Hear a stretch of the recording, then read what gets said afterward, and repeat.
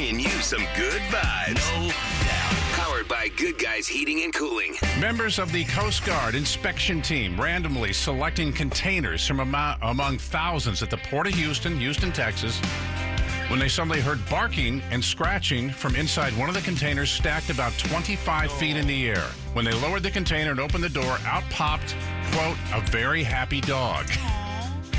This sweet girl was trapped inside the container for at least a week. Tired, hungry, but very happy to be out and be free.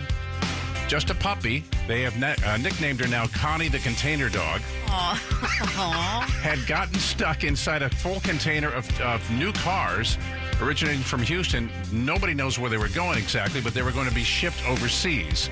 I don't know if she would have survived that trip. No, there's no way. Nonetheless, they gave her water. They held her for a while. They made sure she ate and then took her to a shelter.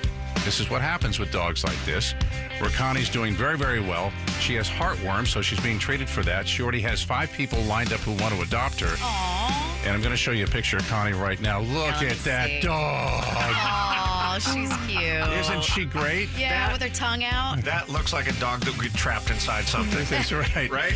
Well, they think that she was probably like a junkyard dog, right? Nobody was taking care of her, and she climbed inside one of the new cars and then just wandered in. Got out. But God bless him, and thank goodness that she is saved. And that's your good vibes for Wednesday.